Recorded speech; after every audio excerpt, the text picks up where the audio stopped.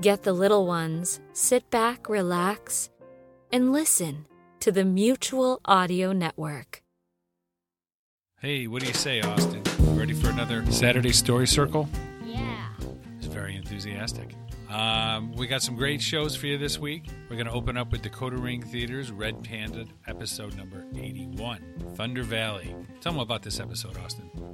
A war is made of many battles, some vast in scope, encompassing borders and armies and forces beyond the comprehension of ordinary men. But perhaps the most vital battles are won and lost within. And if that battle cannot be won, Parker's Rangers won't be making it out of Thunder Valley.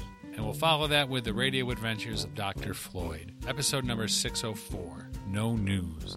Dr. Floyd returns from his summer vacation to the banality of everyday life at the Institute, or does he? Includes secret code number 11. What are we going to follow that with, Austin? Audio Groove Cats, Electric Vicuna Productions, Story Circle Theater, The Elves and the Shoemaker. Sharon Grunwald comes to the Story Circle Theater once again to share a Brothers Grimm tale. This time it's The Elves and the Shoemaker. Enjoy the story and keep reading.